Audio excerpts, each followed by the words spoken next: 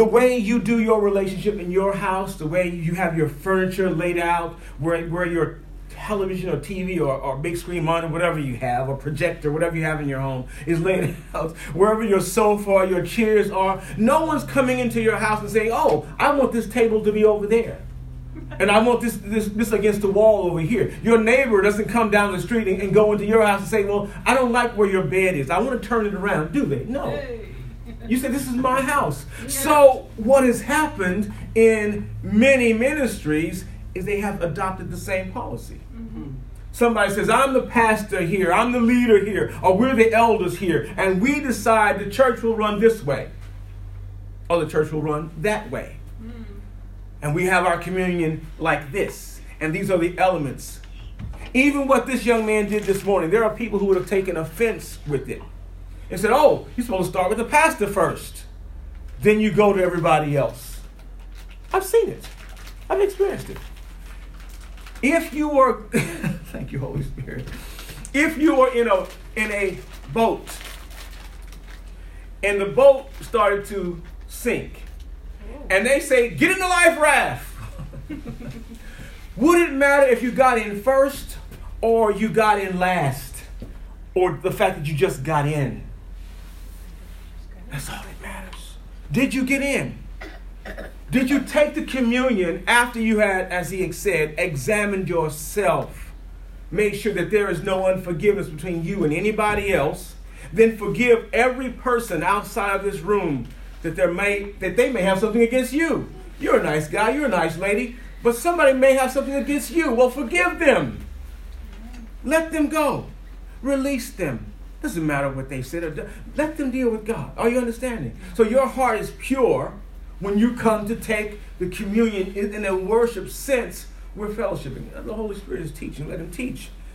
So when we now say your house is yours to organize, many churches taking that option have cut it up and split it up and made it in their own image.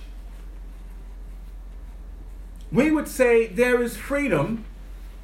There is license in the cross. There is a degree you can change things the way you want them to be. And there's also structure and order. Are you understanding? So all of this is what we're trying to look at today when we talk about rights of fellowship. Galatians chapter 2, verse 9. And when James, Cephas, and John, who seemed to be pillars, perceived the grace that was given unto me, and we're going to find out who the author is here, they gave to me and Barnabas, that's your hint, the right hands of fellowship, that we should go unto the heathen, and they unto the circumcision. Now, the Bible scholars among us, who is the author of Galatians? Who is the author? Paul. There you go. Paul is the speaker here. Who is Barnabas? Barnabas and Paul were the first evangelists called to go out, apostles called to go out together in service. When the church met, they prayed, they fasted, they sought God, and then the Holy Spirit spoke and said, separate Paul and Barnabas for the work that I've called them to. We're going to send them out. They had gone out. Then a dispute came up about what indeed were the necessities of being saved. And this dispute got so large they had to go and have a big, what you call a conclave, or a big meeting to work out what exactly do we need to do here. And Paul and Barnabas gave testimony of everything that God had done with them. And what did the other believers say?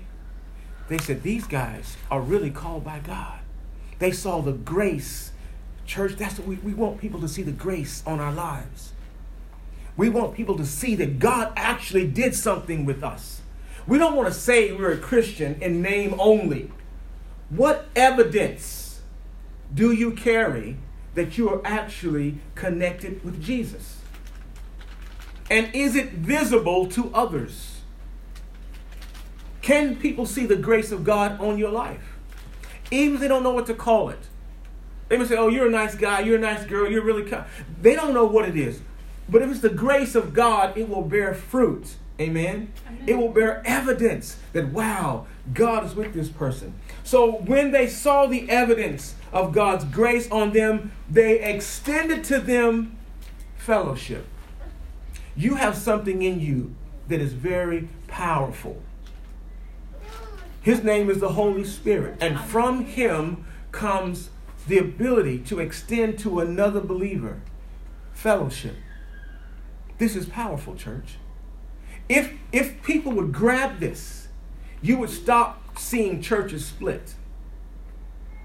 It would end overnight. If there was a perception of what we're talking about right now, what is the spirit of fellowship? Help me. What is the spirit of fellowship? What does it mean to go beyond the surface? When you meet a stranger, are you kind? Are you polite? Most persons in here would say, yes, I'm kind, I'm polite. I will ask you why. That's the first impression. It's a total stranger. You don't want them to think you're a nut guy or a bad person, do you? You want them to have the best impression of you. This young man went on an interview. He didn't go in there saying, well, I don't care what you think. No, he went in there trying to find a way to expose himself as being someone worthy of employment. Is that not true? Is it not true of all of us? Mm-hmm. Amen? Amen. Amen. I like that echo. So if we are saying that when the Holy Spirit inside of you reaches out to another person, especially in fellowship, what is he doing actually? Except trying to draw that person closer to God. Paul and Barnabas were called by the Holy Spirit. Yet the other brothers were important to them. So important that Paul, the author, made the distinction. They gave us the right hand of fellowship. Do you know how precious that is? That says, you belong with us. Who in here does not want to belong? Who wants to be an outcast? Who wants to be the hermit sitting in a cave somewhere? God did not create his body to be divided like that. Thank you, Holy Spirit, for your work in us. Then assignments were given. You, Barnabas, Paul, your assignment are the heathen nations. Those who have no idea of Christ from their own background and history. The others, what we will do is minister to the circumcised. Who are the circumcised? The Jewish. Those who had the knowledge of the covenants of Abraham. I understand. They already had a religious culture. We, Peter, you and this group, you go minister over there. You guys, Paul, Barnabas, go minister to the heathens. No division. Mm-hmm. Separate assignments, no division. Mm. Everyone does not have to do what you are doing to be in the fellowship. Amen. But everyone has to have an assignment within the fellowship. So even while you're operating out of sight, I know I have worked in large facilities where if you work for a company that's large enough to have divisions or departments, you understand what I mean. You're in the same organization, but you're in a different department, a different division, a different area, yet you're under the same banner. I don't need to see what you're doing. If you're operating in the body of Christ, I have an assurance that what you are doing is what God called, even though I might not see what you're doing. Now, if ministries are operating like that, there is what? There's harmony. There's cohesiveness. Because we're all doing independent things. You're tapping your foot, but your brain is thinking and your eyes are blinking.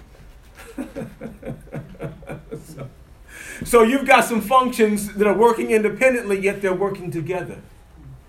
Are you understanding? Oh, glory to God. Inside of the rights of fellowship, you have the right to expect the truth, ladies and gentlemen. Can you say that with me? The right to expect the truth. I spelled it wrong, but I know exactly what I'm trying to say. You have the right to expect the truth. 2 Corinthians 4:1 from the King James. Therefore, seeing we have this ministry, as we have received mercy, we faint not, but have renounced the hidden, look at verse 2, but have renounced the hidden things of dishonesty, not walking in craftiness, nor handling the word of God deceitfully, but by manifestation of the truth, commending ourselves to every man's conscience in the sight of God. Do you know what that means and how powerful that is? I have the right to expect that you, my brother, you, my sister, are walking in the truth. I have a right to expect that. You have a right to expect your pastor is walking in the truth. As a member of the body of Christ, I have a right to expect that. This is a high honor. So that wherever I go in the body of Christ, I should walk in the door with an expectation of, you're not going to lie to me. Amen. You're not going to make something up to tell me. Hey. You're not going to change the word of God. You're not going to be funny with me today, and I see you with your friends tomorrow, and you act a different way. You're going to be consistent with your fellowship. Amen.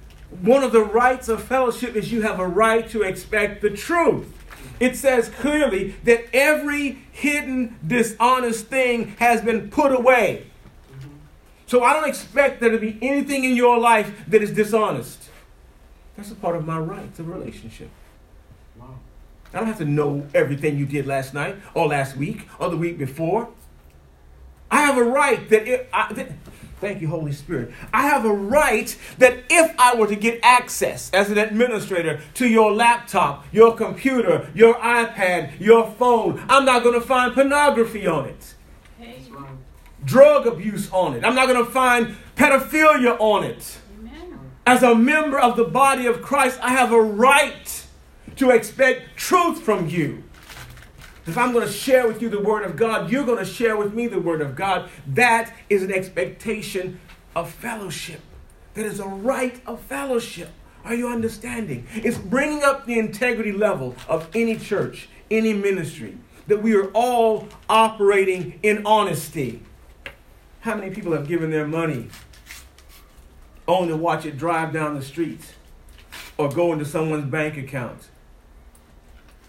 I watched a sad unfolding of a church where the pastor had gone and taken the funds and was funding his lifestyle. You say, well, that's not just one. Of course, there are many cases of that. But in this one case, it was troubling because the community that he was, quote, serving, they were middle and lower income persons. So you take the monies, the hard-earned monies of the poorest of the poor, and you abuse them. And this is one example of many. Though they had a right to expect truth from this person, they were not getting truth.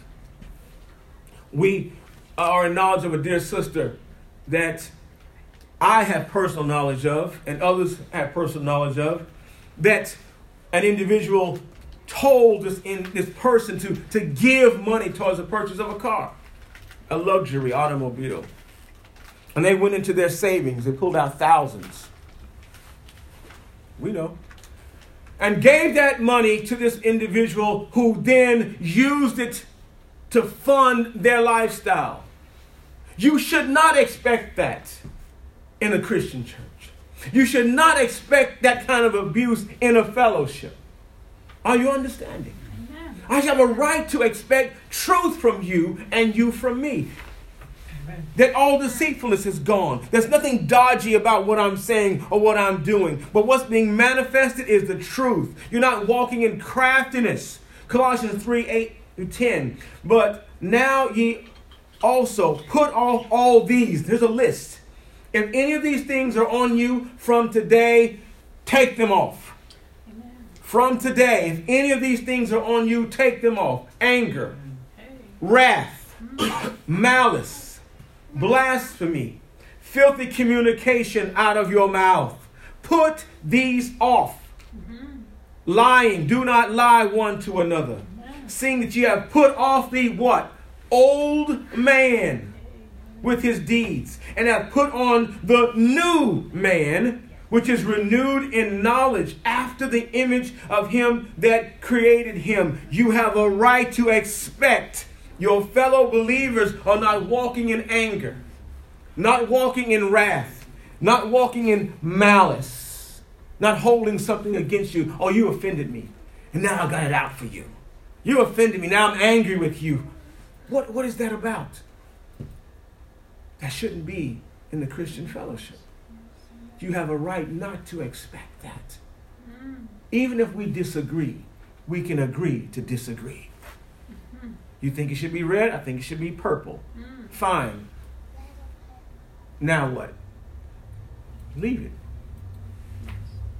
If there's something preventing you from walking with your brother in Christ, and it is not an essential, are you understanding? If it's not an essential, thereby the cross of Christ, Jesus Christ is not displaced or moved by the color of your living room furniture. Are you understanding?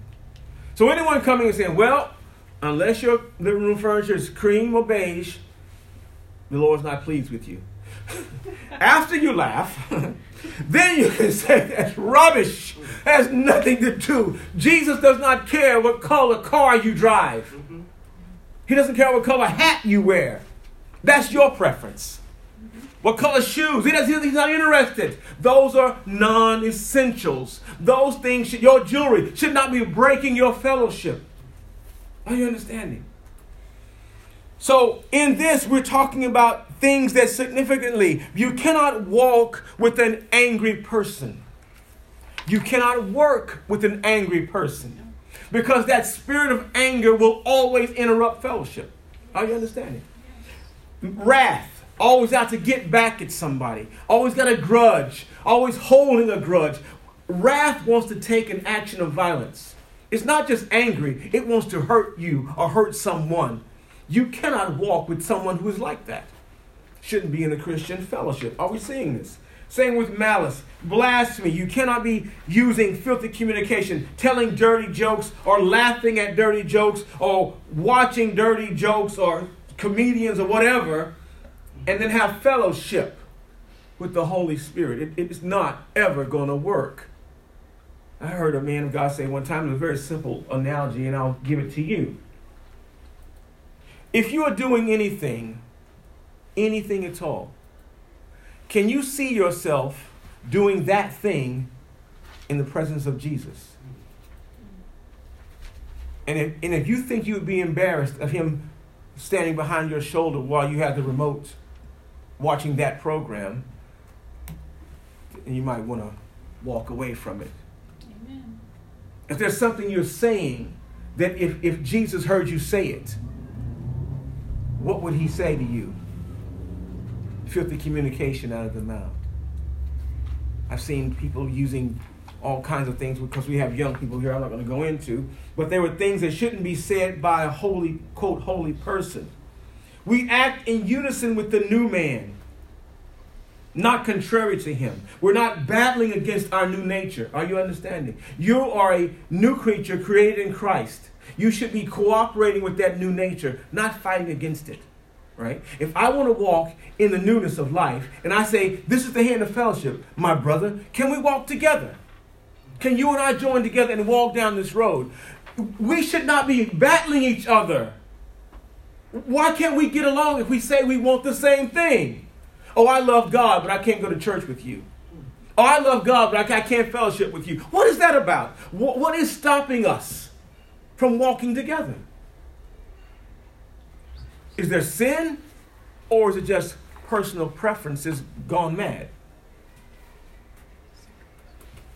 Oh, yeah. Well, that's a good one. The end goal is that expect every Christian to do what Jesus would do in that situation.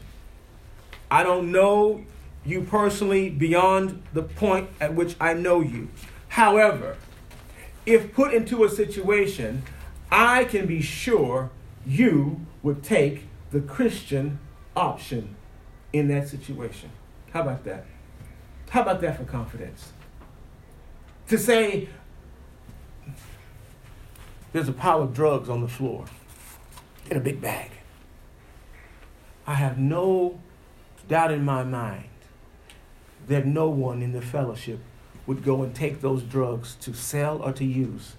Now you understand what I'm saying? In every situation, someone is trying to be rude and arrogant towards you. As a believer, I know what you would do. You would try to reach them with reason because you are what? A Christian. That's what it's talking about. To have that kind of confidence in a fellowship, everybody in here. Father, I thank you for those that is reaching beyond these doors. Because there are people living in bondage, religious bondage, right now to this day. And they're controlled by guilt. And they're constantly being suspicious of one another. Constantly doubting, are you really saved? Are you really walking right? Are you really doing? And then they're constantly digging on each other to the point where there is no fellowship. There's only suspicion. And it's fear. And it's religious. And everyone is trying to do the religious thing and not be called out. Are you understanding? That's what we're up against to have. If you say, where do you want? It was said this morning. You're sitting in a fellowship. Where do you want it to go? Or are you just coming here visiting? You're in a fellowship. What is it that you want to happen here? Are you praying that? Are you living that? Are you expecting God to transform it into what He envisions? Or do you have your own vision? I want it to be this way. I want it to be red carpets and white lights and a pink wall. No, what is it that God wants out of each? And so if every fellowship begins this process, Daddy God, here we are. What do you want us to be? What do you want us to do? What should we be doing? Not just a pastor, not just a leader, every one of us. It's a fellowship of believers.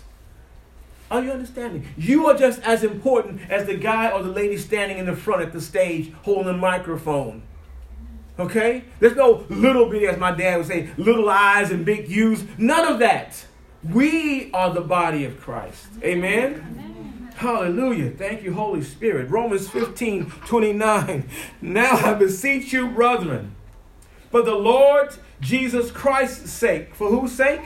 The Lord Jesus Christ's sake. And for the love of the Spirit. What Spirit? The Holy Spirit.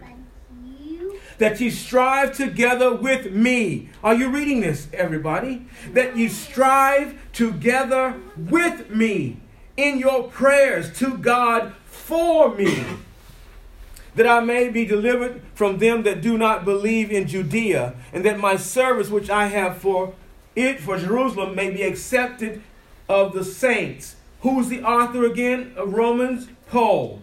What is this? A request for intercession and a uniting of purpose and prayer. Are you understanding? He's asking that you strive. We're using Paul as an example because he's the author of over half the New Testament, okay? He's writing to the churches saying, look, whenever God is doing something, we should be striving together in our prayers for that thing to come to pass. I'm praying for your success, that what God has called you to do, you do it. And you do it, and you do it, and you do it. You understand? And you do it. I'm linking my prayers with yours, that you accomplish the will of God in your life. Amen. And that the journey, you all got in vehicles and came here this morning. Was there anybody in the vehicle that you wished would get out before you got here? I'm just asking the question. I know people can sometimes get on your nerve. Is there anybody that you wish? I'll tell you what, we'll pull over here. We won't stop, but we will pull over. And if you get a good run going like the cartoons, when you hit the ground, you can shoot off. You want everybody who's traveling in your vehicle to arrive with you, do you not? What about God? What about heaven? Amen. What are we not going together? So who in the fellowship do you want to get out? No one. We want more to get in. Amen? Leave the doors open. We want more to get in, not to get out. Thank you, Holy Spirit. He's teaching. 2 Corinthians 9:13 from the Amplified. Look at the way it is amplified. Because of this act of ministry, they will glorify God for your obedience to the gospel of Christ, which you confess, as well, 2 Corinthians 9:13, as well as for your generous participation in this gift, for them and for all the other believers in need. Verse 14, and they also long for you. Listen, oh, this is beautiful. And they also long for you while they pray on your behalf because of the surpassing measure. Oh, I'm so excited. I'm so excited. I'm just going on. This is the right to expect corporate prayer. That's what I've moved into already. I've already gone into the next thing.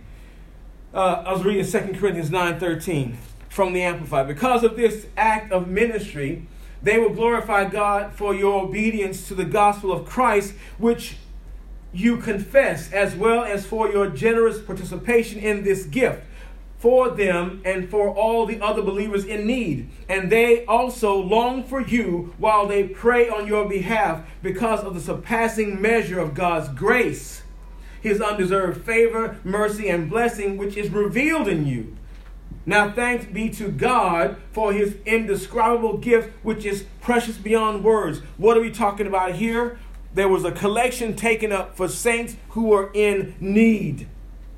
And the Corinthians had given out of their own want to supply the needs for others. And this action of mercy had triggered prayers of intercession in the people. And there was a yearning and a longing. When you begin to share that which God has given you with others, that will prompt, now listen carefully. Oh, thank you, Jesus. If the persons you are sharing with have a grateful heart, they will pray for you. Amen. Oh, yes, they will.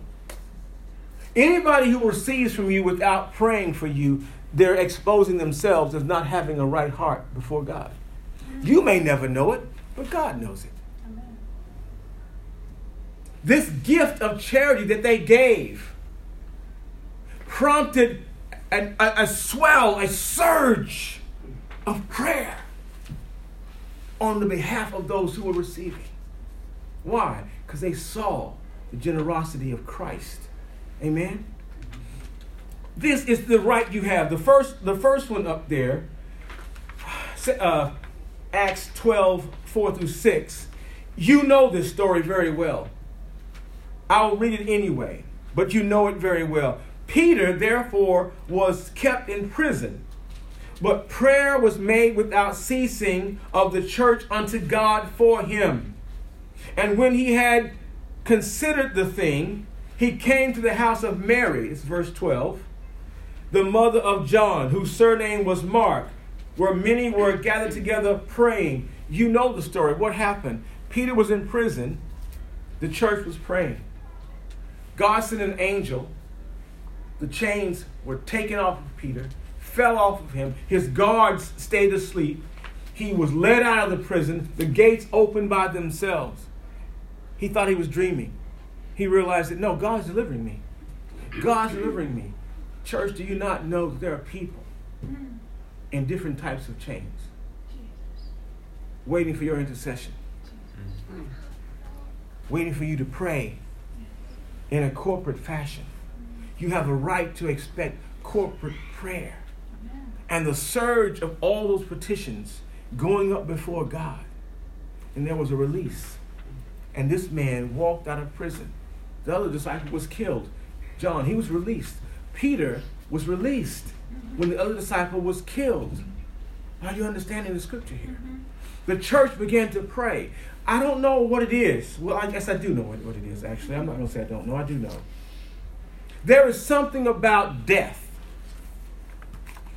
in this earthen frame, its finality, that triggers in us humans an understanding of how serious it is.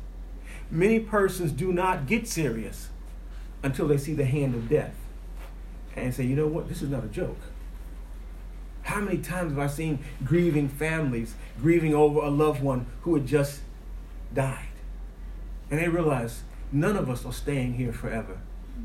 we're all going out of this place in one context or another. And that seriousness, then people began to pray. So when they saw one of their brothers being murdered by the government, and there's another brother in prison, they begin to pray. They got serious all of a sudden. Can we not get that serious before death comes? Can we not begin to pray that way and to loose every bond, every chain, every shackle, every emotional weight, come out of our insular nature, our selfishness, open up and say, Daddy God, send this deliverance now. I don't know who all was out there needing this chain to be broken. Prison house, somebody called us this morning. They called us from prison. Not the incarceration of Wadsworth, the incarceration of soul. A prisoner of their soul, prisoner of their mind, needing deliverance. Church, pray. Everywhere I've ever gone, there's been a prayer list. We will have one from today. Put the prayer needs on the list. All the saints. You don't have to put your name, no details, because I've seen also that be abused and it become gossip central. Oh, I didn't know Sister Cabbage was, I don't know the case. Oh, Brother Hot Water and Sister Cold Water, they having a fight. That's gossip. I'm not talking about gossip. I'm talking about prayer, intercession. Every one of these young men in here, if Jesus should tarry, there's a wife with your name on it. At least they should have said amen. At least they should have said amen. Every one of you young men, they should be saying amen. Every one of you young, thank you, Holy Spirit. Every one of you unmarried young men, because there's some other young men here. We have a wife with our names on them, and vice versa. But for every one of you unmarried young persons and young ladies, there's a young man of God with your name on it. And that's figurative, okay? Not literal. Don't walk down the street if you see your name on it, guys. Oh, that's my husband. No, I'm saying, figuratively speaking, there is somebody assigned to you and you assigned to them. And no, you don't have to go 2, 3, 4, 5. Bingo, I found them. No. Some of us have already walked through those waters, so we can tell you for sure you don't have to go that way. Amen. The Holy Spirit will guide you to where you're supposed to be. So if you understand this, you understand that, the corporate prayer. So should not the body of Christ, the fellowship, be praying for every young person to be married to the person of God for them? Should that not be on the prayer list? Yeah. Why are you only praying for your kids? You should pray for all the kids. Amen. Not just yours, all the young people. Drugs, abuse, rape, pedophilia is rampant in our nation. Should we not all, as a body, as a fellowship, be praying against all those things, that no one be snatched from our midst? Oh, Lord, I thank you for your spirit of grace. That we strive together, as we already read in Romans 15:29, that we take up this yoke. Now, proceeding. If you understand that, you should understand this. You have a right to live within your conviction. I'm not talking about unholy. I'm talking about holy, okay? So put it in the context. You have a right to live within your conviction. Look at this. This is amazing. The fellowship is not there to judge one's faith. I'm not judging your faith, whether it's high or low. You're not to judge my faith, whether it's high or low. You are to encourage it. Amen. Encourage every person. Encourage your brother, your sister, your neighbor. Encourage them in their faith. Doesn't matter what level it is. It's not for you to inspect and say, I see you have 5% faith. Let's see what we can do by next week on that. Nothing. It's not your job. It's not your job to inspect my faith. It's not my job to inspect your faith. Are you understanding? That's between you and God. But I am to encourage you. I am to encourage you, to exhort you. Amen? Amen. So the expression of faith is before God. and justified by his acceptance alone. That's the key, ladies and gentlemen. How do I know my faith is accurate? Does God receive what you do? Simple question. What you're doing on a daily basis, is God receiving it? Do you even know if God is receiving it? Have you ever asked, Daddy God, what I'm giving you, is it the right expression you want from me? This will remove strife out of all ministry. It will take strife away immediately. Romans 14:1. As for the one, on the left side what you have is Amplified. On the right side you have the King James. I wanted to show you the comparison because one lifts the text into further light. So I'll start with Romans 14:1 on the right side, which is the King James. Him that is weak in the faith, receive ye. Do what? Receive ye, but not to doubtful disputation. For one believeth that he may eat all things, another who is weak eateth herbs. Let not him that eateth despise him that eateth not, and let not him which eateth not judge him that eateth, for God receiveth him. From the Amplified, the same text reads this way: as for the one whose faith is weak, accept him into your fellowship, but not for the purpose of quarreling over his opinions. One man's faith permits him to eat everything, while the weak believer eats only vegetables, to avoid eating ritually unclean meat or something previously considered unclean. The one who eats everything is not to look down on the one who does not eat. And the one who does not eat must not criticize or pass judgment on the one who eats everything, for God has accepted him. You see the difference there? So if your conviction is, hey, I'm not drinking any wine, I'm just not having it, God bless you. Carry on. If another person's conviction is, I am drinking, God is with me, I see no condemnation in the scripture, God bless you. Carry on. I am not in a position of judging your personal conviction. As long as it's not sin, ladies and gentlemen. If you're not committing sin, what your preference is, that's your preference. What your conviction is, that's your conviction. Some people can only eat vegetables. I know Christians today. Oh, I'm a vegan. I only eat vegetables, vegetarian, only vegetables. Okay, have a nice day. And could you pass me the hamburger sauce? Sorry. I can go to lunch with you. I don't mind your 3-foot-long salad. It doesn't bother me at all. Do you want some extra croutons? I'll get some for you. Well, I'll get my steak. It doesn't bother me at all.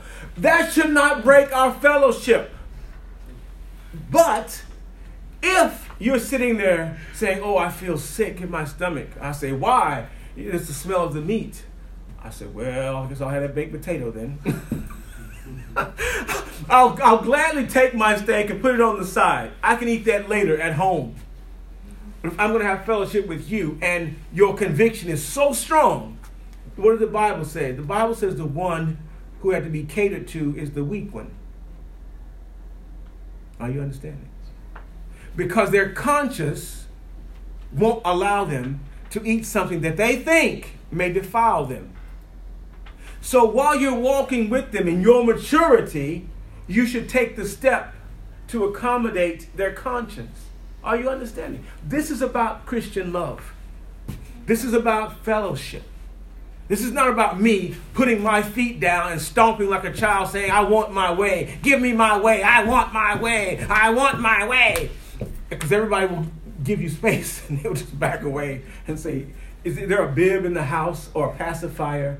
And this country call them dum-dums. Give them a pacifier, a dum-dum, because the baby's gone crazy now. I want my way. He's having a fit. We'll all just take a break and let this pass. You see, the weak one, you have to accommodate. That's why when your child goes on the warpath, I don't care how dignified you are in your 3-piece suit. When the child goes on the warpath, you have to drop all of that to cater to them. Shh. calm down, little Jimmy. So don't embarrass me. That's perfect timing. That's what you have to accommodate, because the weaker one is not looking at what you're looking at. All it says, I want my way. I said, okay, you can have your way. You can have your way. Because, that issue of whether you eat the meat or eat vegetables, that's not going to separate our fellowship. Amen? This is about your rights in fellowship. You have the right to live by your conviction. So if that's your conviction, take off. Go with it. It's not a problem.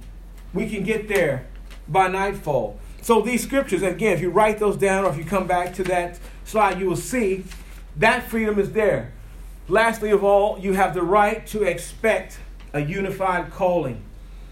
This is the gathering of all believers together. This is a gathering of the worldwide body of Christ. 1 Corinthians 1:9. God is faithful. I like that word there. God is faithful. Not he was, not he can be, not he should be. God is faithful. Present tense and continuous. By whom always and forever. Amen. By whom ye were called unto the fellowship of his Son. The what? The fellowship of his Son. Do you not understand that the fellowship is a calling? It is a calling. Being in the fellowship of God is a calling. We're talking about calling on people's lives. Being in the fellowship of Christ is a calling. You and I, we have been called to be in the family of God. It's our option to choose to accept the calling of his Son, Jesus Christ. Verse 10, now I beseech you, in other words, I beg you, brethren, by the name of our Lord Jesus Christ, that ye all speak the same thing. Now, these are the essentials. These are not convictions and different and separate ideas and notions. These are the essentials. When he says that you all speak the same thing, that there be no divisions among you. Who is Jesus Christ? Did his blood pay for our sins? Is he resurrected? Is he coming again? Those are the core. Those are the essentials. How many names are there under heaven whereby we must be saved? One. What is that name? Jesus. Jesus. That is a core essential. We have to agree on that. We have to speak the same thing. That we can't go on Oprah Winfrey and say, well, there are many ways to God.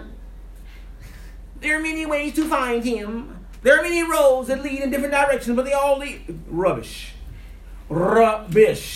And for those from the States, trash. Garbage, trash. There is only one way. His name is Jesus. When we say we speak the same thing, these are the essentials that we must speak together. There must be no divisions over these essentials. But that ye be perfectly joined together in the same mind. What is that mind? The mind of Christ. And in the same judgment. It's not normal, the note says. It is not normal for the body of Christ to be divided. It is not normal. It is not normal. Amen. Denominations are not normal. It is not in the Bible. Amen. It is not prescribed. It's not normal. Amen. I'll keep saying it. Why? Because heaven doesn't look like that. Amen. There are no distinctions and titles. You heard me say it, and if you stay around, you hear me say it again. It's not in the Bible. Division is not the mind of God. Amen. There's one body. How many bodies do you have? One. How many heads are sitting on your shoulder? Unless, now I have seen, I digress. I was in a shop in Oxford with someone. We had just made a purchase. I think it was at lunchtime.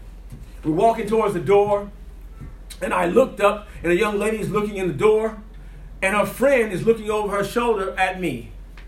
I got closer to the door, and I realized that's not her friend looking in the door with her. She had two heads. And she was standing right there, and everything in my body melted down because I couldn't. My brain was saying, that's not normal, that's not normal, that's not normal, that's not normal. But there she was. Yes, she was in Oxford. If you go online, you can see her. She's still alive. They did not terminate the birth. They allowed her to live with two heads. And she's not the only one. She's been on television. Oh, she's not Indian. She's English. Yeah.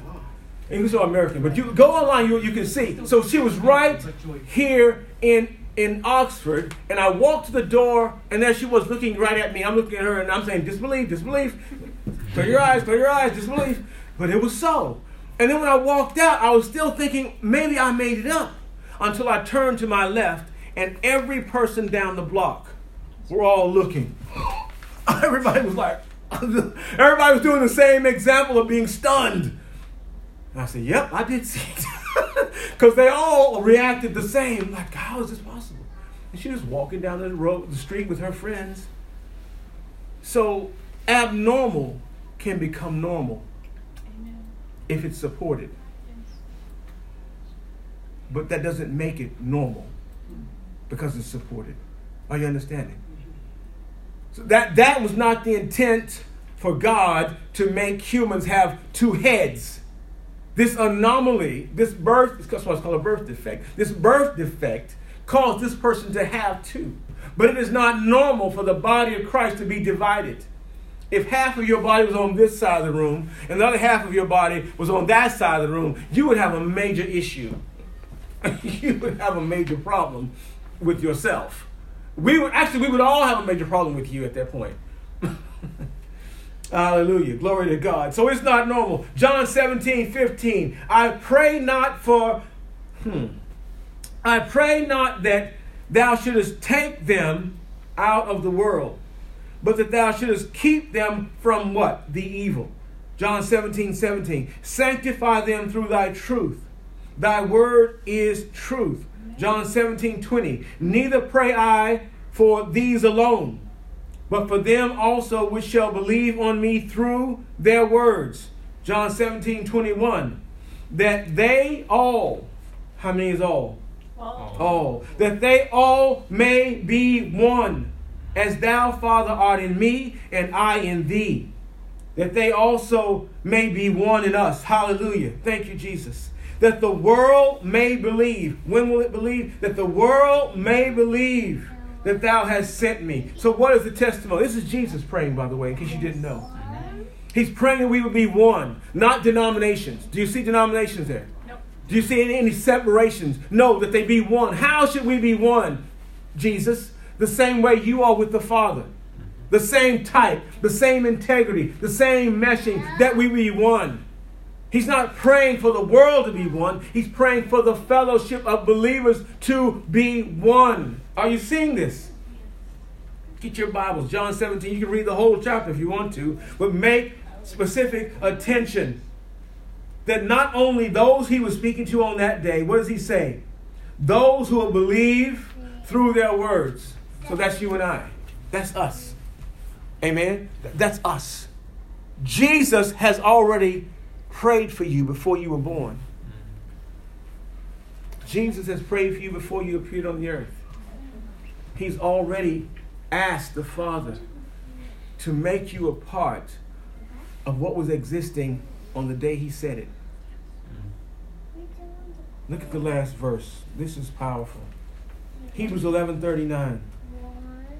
And these all, how many is all? All. And these all, having obtained a good report through faith, received not the promise, God having provided some better thing for us, that they without us should not be what?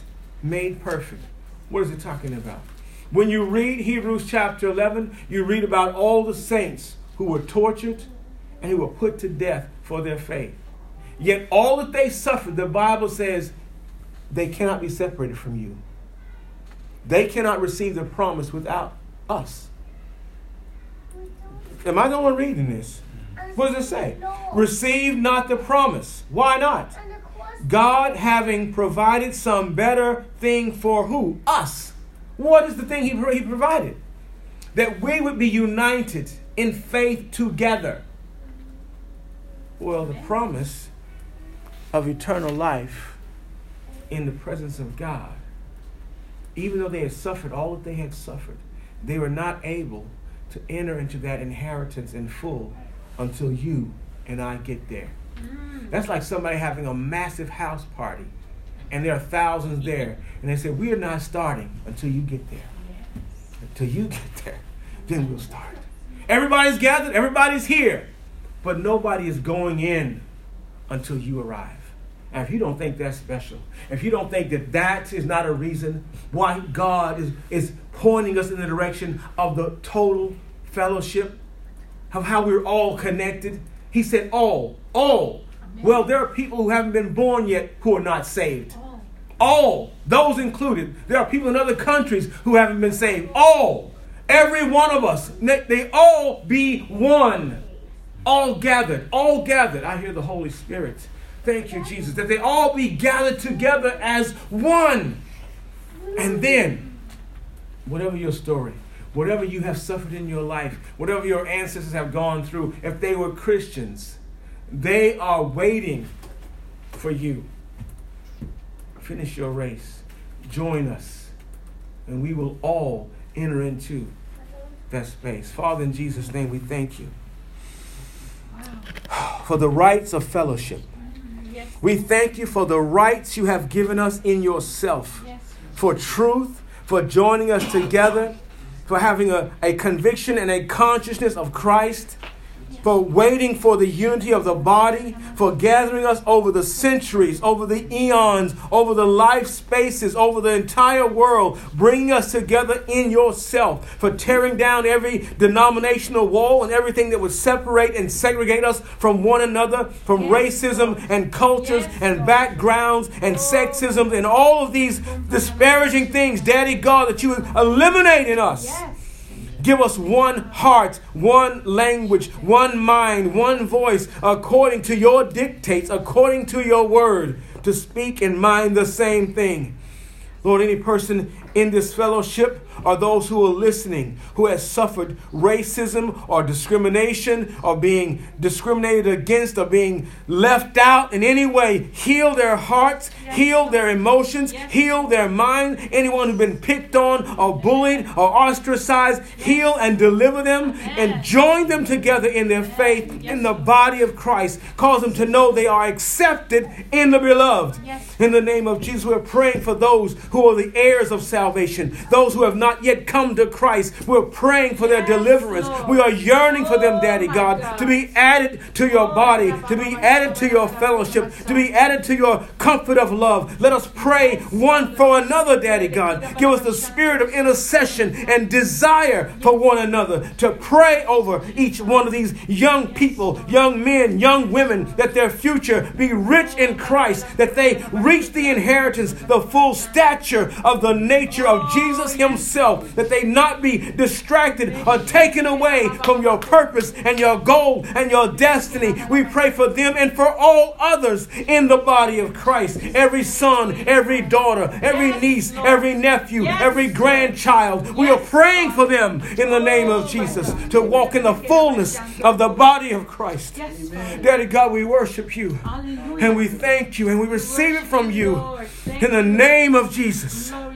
In the name of Jesus. Amen. Hallelujah. Find your brother, your sister in the fellowship and tell them you are in the fellowship. Hallelujah.